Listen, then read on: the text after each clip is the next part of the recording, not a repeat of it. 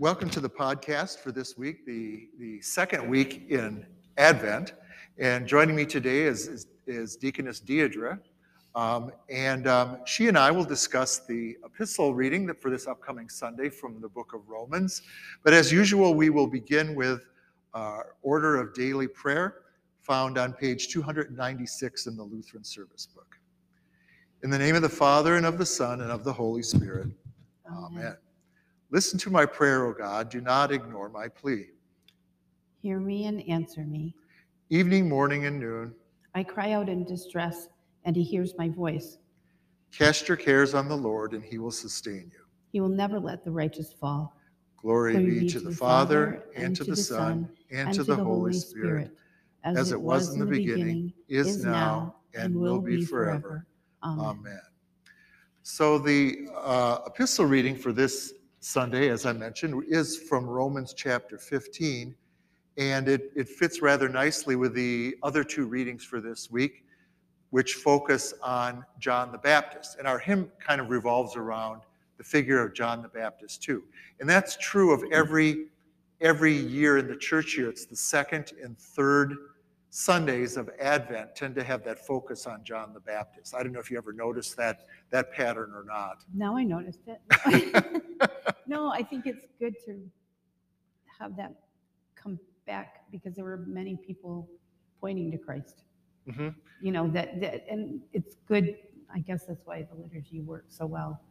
It reminds us at the right time of what's going on. Mm-hmm. And in choosing the hymns, I think that's why it became so obvious to me. Is we have a lot of nice Advent hymns that talk about John the Baptist. We're gonna cover one later, but there's several others, and I guess I'll mention those in context when we get to talk about the hymn later in the podcast here. But our reading is from Romans 15, as I mentioned. Deidre and I have both kind of looked at this reading a little bit and have some reflections to share with you about that. Would you like to do the reading? Sure, I will. Yeah, and if we just perhaps maybe want to take like half of it and then discuss that half and then finish it up, we could do it that way. Starting in verse 4? Correct. For whatever was written in former days was written for our instruction, that through endurance and through the encouragement of the Scriptures we might have hope. May the God of endurance and encouragement grant you to live in such harmony with one another in accord with Christ Jesus, that together you may with one voice glorify the God and Father of our Lord Jesus Christ. Therefore welcome one another as Christ has welcomed you for the glory of God. Every time when a new reading comes up, and we've heard them over and over again, the older you get, things just pop out at different times. They seem so like, was that always there? I don't remember it. And you've overlooked it all these times. Or your personal circumstances have changed for whatever reason, age or experience or both, that you see something, that you feel it just differently. And it's a great reading. Well, and plus in the context of your studies, because you've got these ongoing studies, I think that's allowing you to think about these readings in a different way too. In a deeper way, yeah. And how God connects what's going on in Scripture, or people who have written either Old Testament or New Testament, and how it all connects. And then again, how it connects to us today, which is just really, really great. So what is the theme that you kind of pull out of this first section? I mean, Paul, so many times in the epistles, talks about encouragement. I mean, from all the congregations he's writing to, it seems like that's the overarching theme, is he's always trying to encourage them not to lose hope and to hold to the faith. Exactly, and endure, which implies there's something to be endured. I mean, it's just not all. You're not just skating free. It's hard work. Well, it's suffering.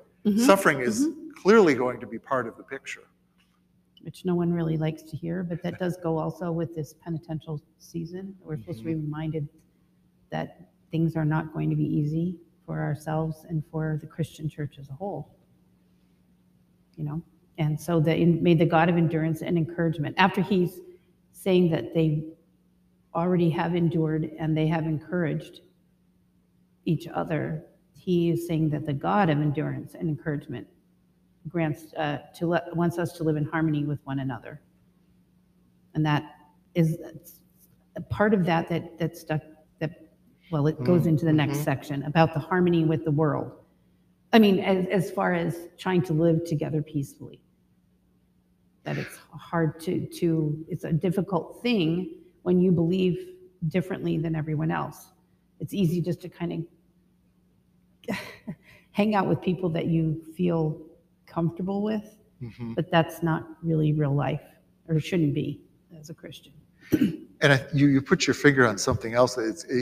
He's called the God of endurance and encouragement. I don't remember another place where he actually describes God in that way.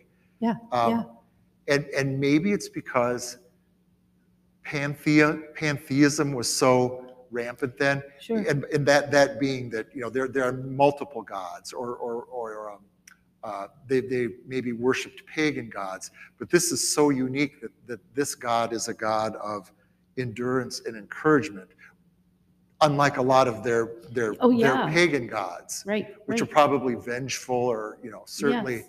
Constantly needing whatever their sacrifices or whatever. Yeah, right, high maintenance. Really, compared to a God of compassion and mercy, as we view God. Yeah, and also it does remind us, like, God puts up with us. I mean, He is enduring, and He is compassionate, and He is encouraging us, knowing that who we are. He knows we're sinners. And His love endures forever. We talk about that when we say prayers. So that's what I mean. It just, like, all of a sudden these words and things just really gelled for me. It was pretty amazing. Okay, should we go ahead and read a larger section of the rest of it, perhaps? Sure. If you want me to read it then? Sure. Yeah, go ahead. For I tell you that Christ became servant to the circumcised to show God's truthfulness, in order to confirm the promises given to the patriarchs, and in order that the Gentiles might glorify God for His mercy. As it is written, therefore I will praise you among the Gentiles and sing your name. And again it is said, rejoice, O Gentiles, with His people. And again, praise the Lord, all you Gentiles, and let all the peoples extol Him. And again, Isaiah says, the root of Jesse will come, even he who arises to rule the Gentiles. In Him will the Gentiles hope. May the God of hope fill you with all joy and peace in believing, so that by the power of the Holy Spirit you may abound in hope. There's so many references to the Gentiles in this section, but yet in one of the commentaries I looked at, they were very clear to remind us that really Christ came to among the Jews to minister to the Jews, but here it speaks so much of the Gentiles. Yes. Well, I mean, at the beginning of that passage, in order to confirm the promises given to the patriarchs. So the people reading this, maybe the Romans were not, they weren't Jewish, perhaps, but they were also at least aware. And anyone like us that reads it, we connect the patriarchs with the Jewish faith, that was held and endured and all that sort of thing.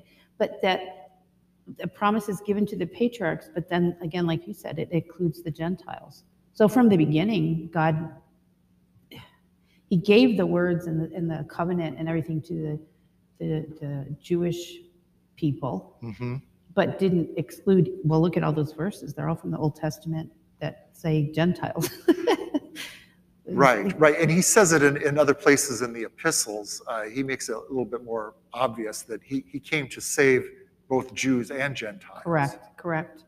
And to fulfill the promises given, as we know, the promises given in the Old Testament, but maybe the people reading this might not have known of those promises because they weren't as familiar with them through the Old Testament. But there they are, reminding the Jewish people and reminding us today, I think, especially those of us like myself that have grown up in the Lutheran Church, in a good Lutheran Christian church, that Christ came for everyone, even the people who aren't like me.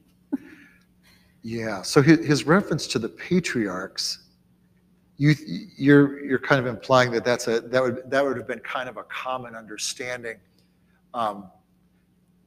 That they were talking about the Old Testament, no matter what their knowledge of was of the Old Testament. But maybe it's one of those places then where he's assuming that they're already coming to him, that he can speak to them this way, and they would understand what he means by that reference, that he's talking about the Old Testament. I think so. I think that would have connected it perhaps to the Jewish people, reminding them that they had these promises, but also telling the Gentiles like us, we don't have that bloodline that comes through, or most of us don't. Right. You know, but we have the promises, and that makes and our baptism makes us children of God, even though we're Gentiles. You know, and then but that these verses, these quotes from the Old Testament, just again and again, they are encouraging, because that includes us today in God's love and his forgiveness and salvation, and which is how then it ends. So may the God of hope fill you with all joy and peace in believing, so that by the power of the Holy Spirit you may abound in hope. Hope is a big theme through some of this, I think.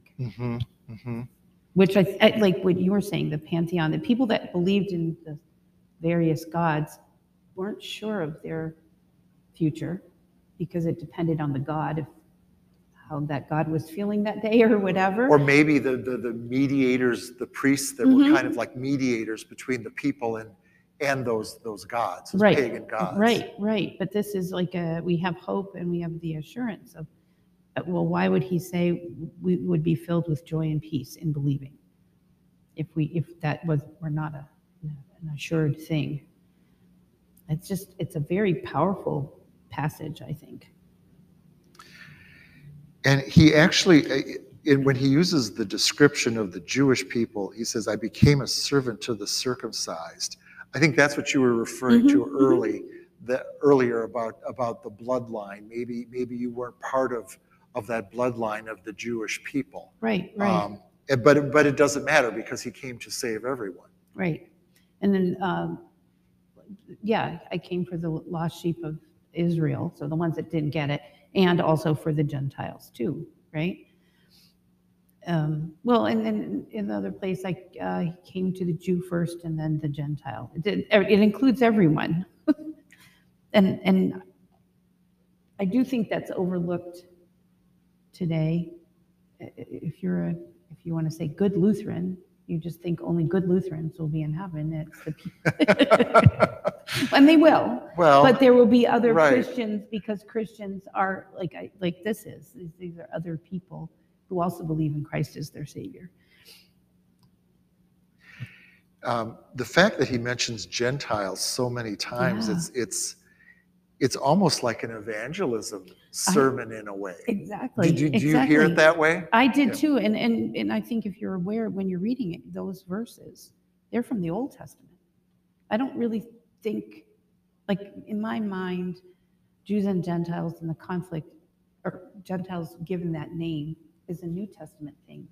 I mean, most often it comes up that way. But when you realize how many different kinds of people throughout the Old Testament, these Jewish people lived amongst so many people, and it was easier for them to try to keep to themselves and think, well, our God's great, too bad about yours.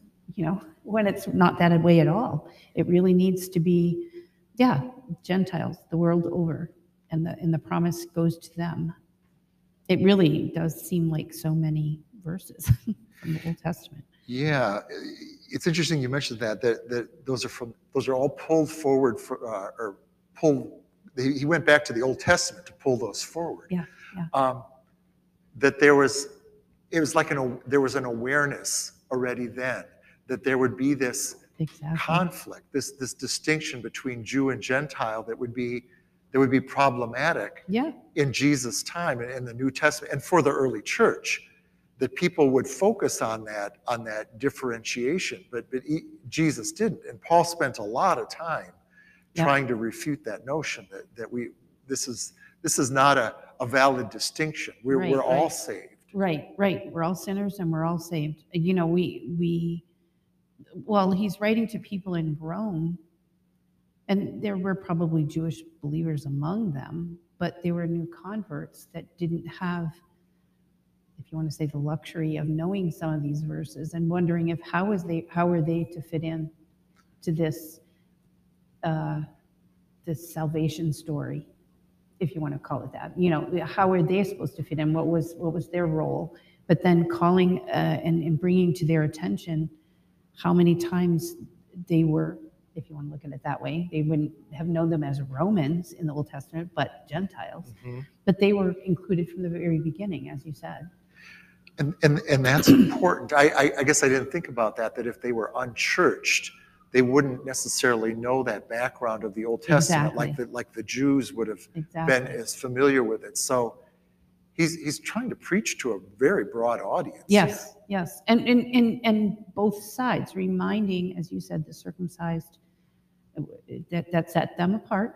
I mean, awkward as that is, but that set them apart. And they were happy about that. But it's like, wait, I'm talking to you, or God is talking to you and to the people. You're all, at this point, after Christ, then we're all, there's no distinction. Right. And that, if I were a new Christian living in Rome, that would be very meaningful to me, to know I'm not a second-class citizen, really, in the believing world, if you want to say. I'm equal to everyone else in that regard. And this would have, you don't happen to know probably when this was written. Was it written maybe the 60s or 70s when Paul wrote? According to this reference, it says date AD 55. 55 already. Wow. Okay. Yeah. So that's not that long after the events of the crucifixion. So when you think about it being only a couple of decades, right, that's really not a long time for this whole new teaching to take hold. Right. And people questioning some of the well, if you come to faith, you have questions, especially you're comparing yes. Yeah. And then I think in something like that, you shouldn't, if you've had a Christian faith your whole life, you should not be complacent about it. You should be able to not question your faith, but read the scriptures and look for things. And I think it seems like that's what Paul was really trying to say. You're included in all of this. God is that big. Well, and given that it is from that time period, he probably intended it to be like a mission. It was part of the mission of the early mission of the church in that first century. Yeah. Well, I mean, that's why in Sunday school you study, or somewhere along the line you've got the travels of Paul, and you look at all the places that he visited, and then when he got to the next place or wherever he was, then he wrote letters to them, and thank the Lord that we have those letters to read. Because I think what's amazing is how appropriate they are for us today. I mean, I shouldn't be amazed, but it's like you read it and you think it could be written right now, not just to those people of that AD 55, and then we just look at it as history. It's both, and that the God of endurance and encouragement, well, we need to hear that right now. We need to know that he's encouraging us. We are to encourage each other, actually. So. And that so much of the New Testament consists of these letters. Yeah. Well, and I've often wondered about, how the church developed these patterns of, well, how do we decide what readings we want to include in worship? Yeah. That the church, in its wisdom, kind of came to the decision that, okay, the epistles, the letters are important enough. We should definitely hear one of something from that should be read every week in the church service. Right. And then another component, that this is the gospel reading, that there's something from the life of Christ from one of the gospels. Correct, I mean, that makes perfect sense. I mean, this is a Christ-centered church, and so we should hear something of that.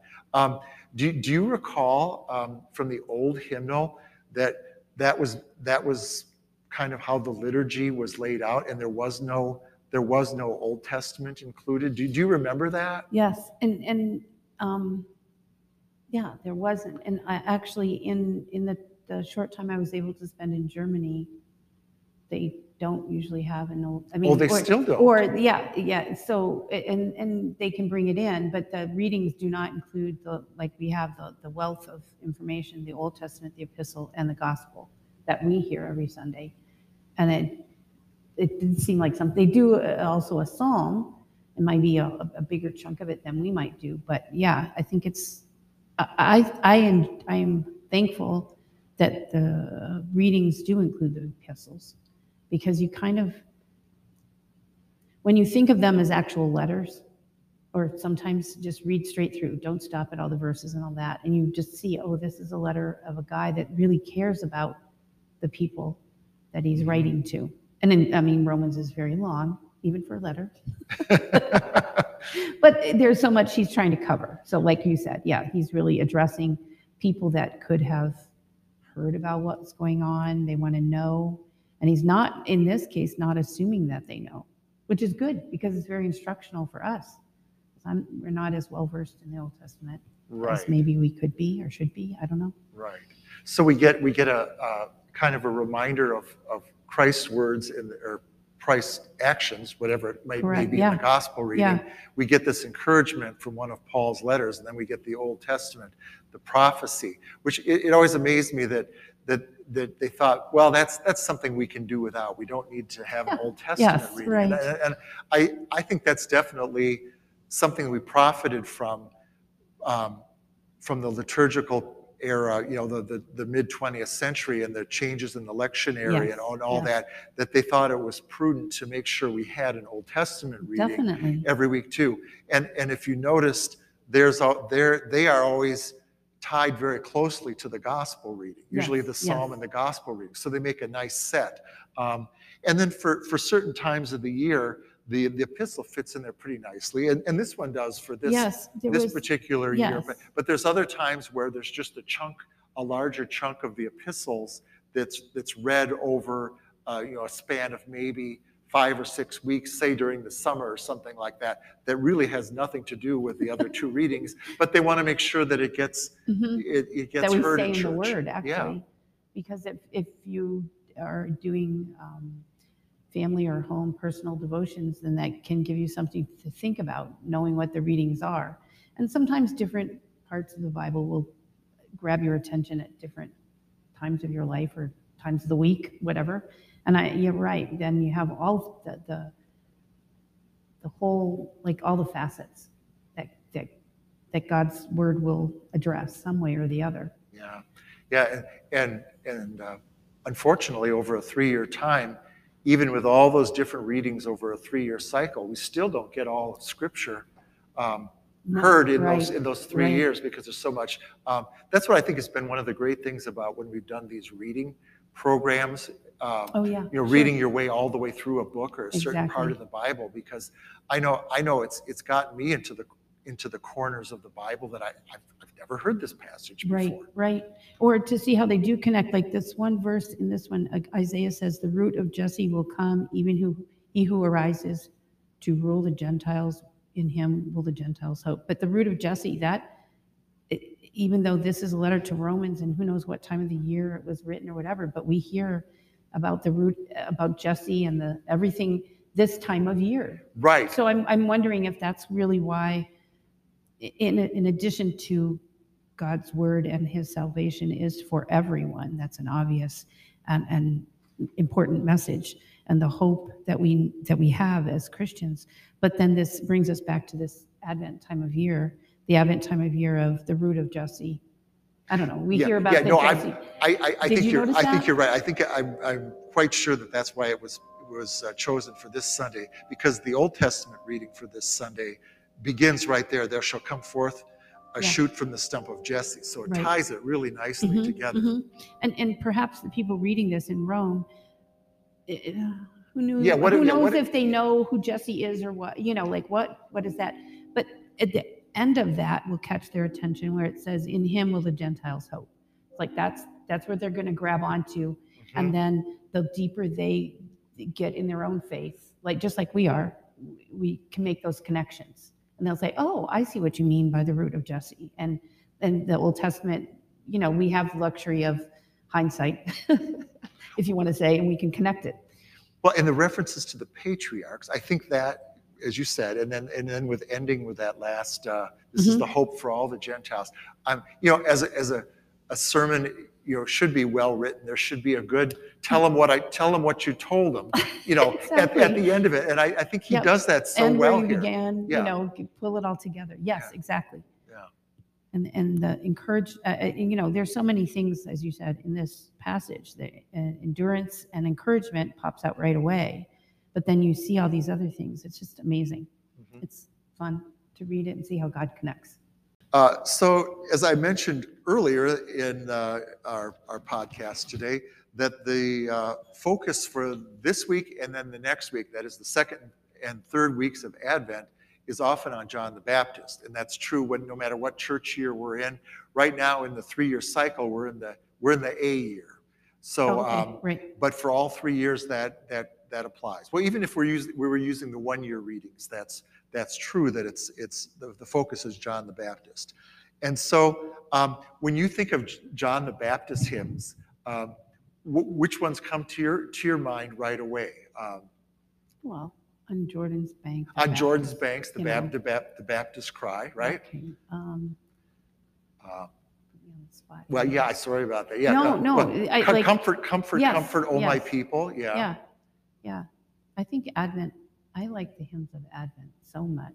Well, they're very meaningful, and it's it's. I think unfortunately, in a lot of places they get ignored because everyone's thinking about Christmas. They want to do Christmas hymns. They can't wait, but there's plenty of time for that. There's these great Advent hymns. Exactly. So one that may not be in your top 10 list, but it's certainly a good Advent hymn, and it's one about John the Baptist, is one called "When All the World Was Cursed." And if you have a Lutheran service book handy, it's number 346, "When All the World Was Cursed." This was written originally for the Nativity of St. John the Baptist, which is a special feast day in the church year. We observe them when they happen to fall on a Sunday here, but otherwise, some of them just kind of slip by. That normally falls on June 24th. I don't remember the last time it fell on a Sunday and we observed it here, but I know we have. Yes. But because in a lot of places these feast days don't get celebrated, a hymn like this wouldn't get sung. So what the editors of the hymnal decided to do is, well, this is a perfectly good hymn about John the Baptist. Let's put it in the Advent section because then people will actually remember it's there. So do you think it was originally written then for St. John, to be sung in June? Yeah, that's what I discovered. And not only that one, but also "Comfort, Comfort, O my people" was originally intended for that particular feast day, which is a great hymn. You should do it and see if that'll startle people. Why are we singing this in June?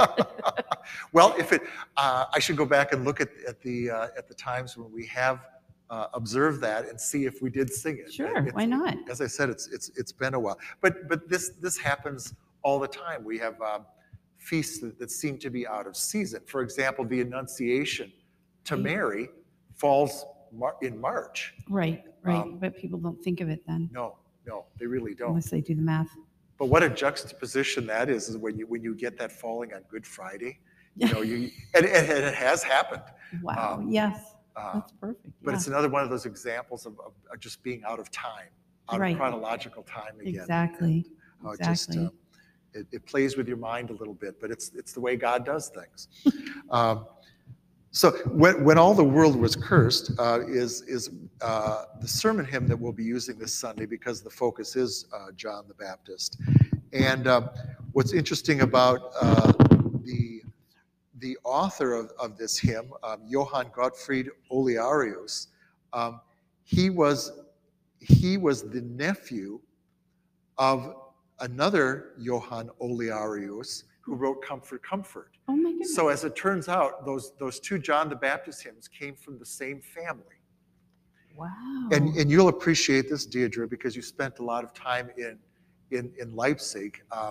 For those of you listening to the podcast who didn't know that, you were there a year? Or was it About longer? 14, 15 months. Okay, Yeah, a year and yes. a half almost. Working with our partner church in Germany, Correct. doing mission work. Yeah, right. And actually, Johannistag is celebrated there. And people use that St. John's Day. That June holiday, Yeah, they call June it 20. Johannistag. When you said June 24th, I knew that because Okay. that's when, with lore, certain berries are ripe by that day, or you have to, whatever. It was always interesting that even the people that were not involved in the church knew that those days. So Johannistag would be John's Day.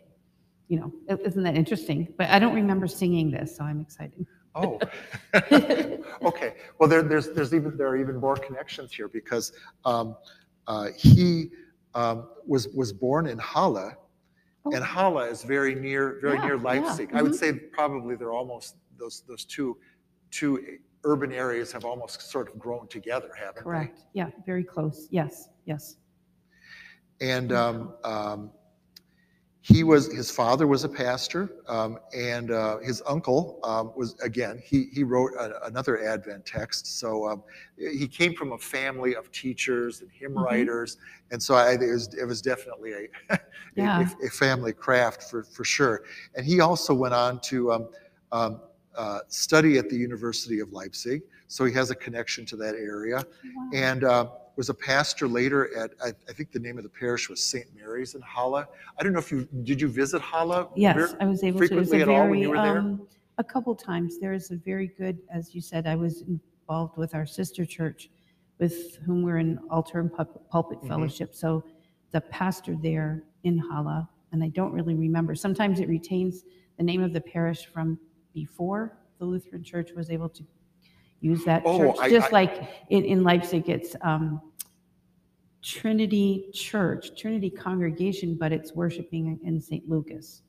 So but in Halle, yes, and that's a known place for, back in Lutheran history, actually, for theologians and people that studied there. So yes, the church there is it's amazingly thick stone walls, but if you looked at it from the outside, you'd see they built up modern. Germany has just such a connection of modern and old, and it was there, but very good acoustics. You'd love it.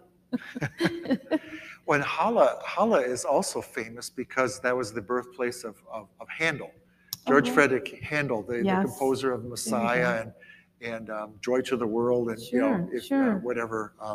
But yeah, it's amazing. There was something in the water in that part of Germany. In that part of Saxony, that it gave birth to Bach, and it gave birth to Handel, and remarkably, those two never met each other in their lifetimes. I always find that to be the most remarkable thing, that that those two giants of that particular period, almost exact contemporaries, and they never bumped into each other. Yeah, that seems odd, very odd. So we throw those names around like they should know each other. The composer of the music here, Asseversus Fritsch, was also from that same area of Halle. He attended a gymnasium, which is the equivalent for us is like a high school. Correct. Yeah. Also in Halle. So they were from that same area. Somehow they connected, and the poetry and the tune married up here. Wow. But the name of the tune, did you notice the name of the tune? Oh, in German. Yeah.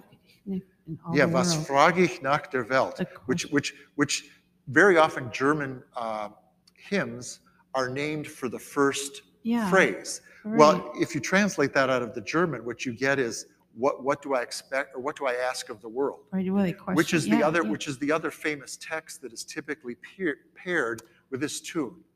What is the world to me? Yeah, exactly. You know the hymn, but in this case, it was paired with this John the Baptist text. So originally, I'm going to assume that the Was frage ich nach der Welt, what do I ask of the world, was the first text. Was the first one. They just used that tune. Yeah, sure. And that's not unusual. There's there's a lot of hymns that originate that way. Stephen Starkey, who is a Lutheran pastor and wrote a lot of newer hymns for our hymnal here, he has said that that's always his starting point when he's writing new poetry for hymns, is there's a tune in his head, and then the words are poured into that tune that's already in his head, which I think is the easier way to do it, because sometimes we get into trouble when we try to take a piece of poetry and then match it to a piece of music, and then the accents don't line up, and the number of syllables don't line up, and you get into a lot of thorny problems, and you have to compromise one or the other. So I think his approach works very well. Yes. There's some real wonderful content to the poetry of this text. It reminds us of who John the Baptist is. Well, who is John the Baptist? In stanza 2 at the end, we're reminded, he testified of him of whom the prophets told. So it reminds us that, he was the forerunner of Christ. Right. And then in stanza 3, in the third line, we have there, behold the Lamb of God who takes away our sin. Well, that's almost a paraphrase of the Agnus Dei, or Lamb of God, that we have in the liturgy. And I don't know if everybody has ever noticed that, but in the margins of the hymnal, there's little scripture references. And so that is where we get that text from, is that same passage of John.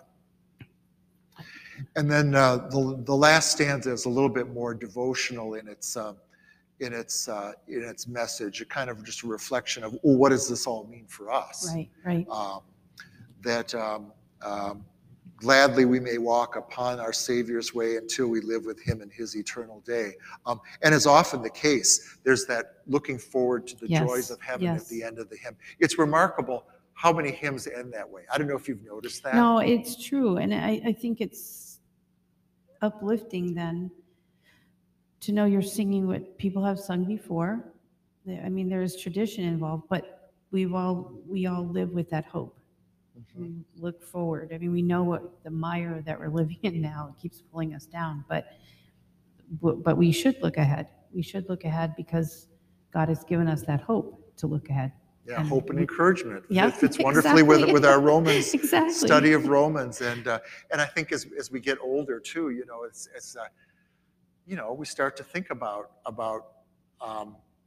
how brief life really is. No kidding. And especially in these recent days where we lost 3 members in the span of 2 days. Right. That at any time we could be called home, and we don't know when that time is. And then that just cements how important it is to stay in the Word, and in this case, hymns that use the Word, but also tell us the story, but also, as you said, point us to our eternal home. So it's just kind of a preview of Sunday. Would you sing with me? Let's do stanzas 1 and 4. All right, here we go. When all the world was cursed by Moses' condemnation, St. John the Baptist came with words of consolation, with true forerunner's zeal. The greater one he named, and him as yet unknown, as Savior he proclaimed.